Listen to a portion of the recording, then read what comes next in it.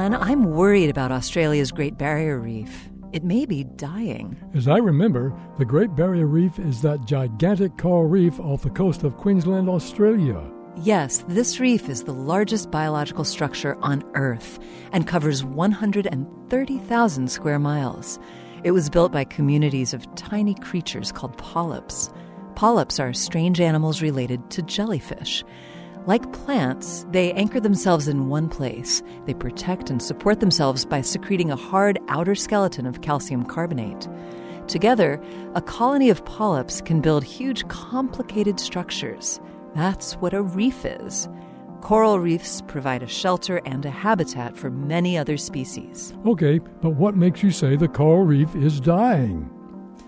During the Southern Hemisphere summer of 2020, the ocean around the reef reached record-high temperatures, and the reef exhibited the worst bleaching that researchers have ever observed. Polyps ordinarily live in a symbiotic relationship with colorful algae. Bleaching happens when warm water causes the algae to secrete toxins, and the polyps expel them. This can cause the polyps to die.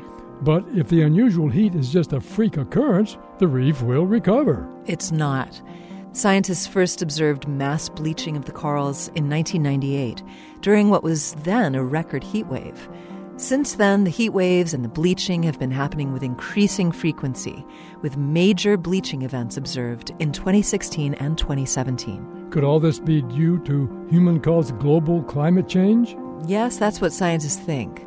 Climate change is wreaking havoc with vital ecosystems throughout the world. This moment of science comes from Indiana University.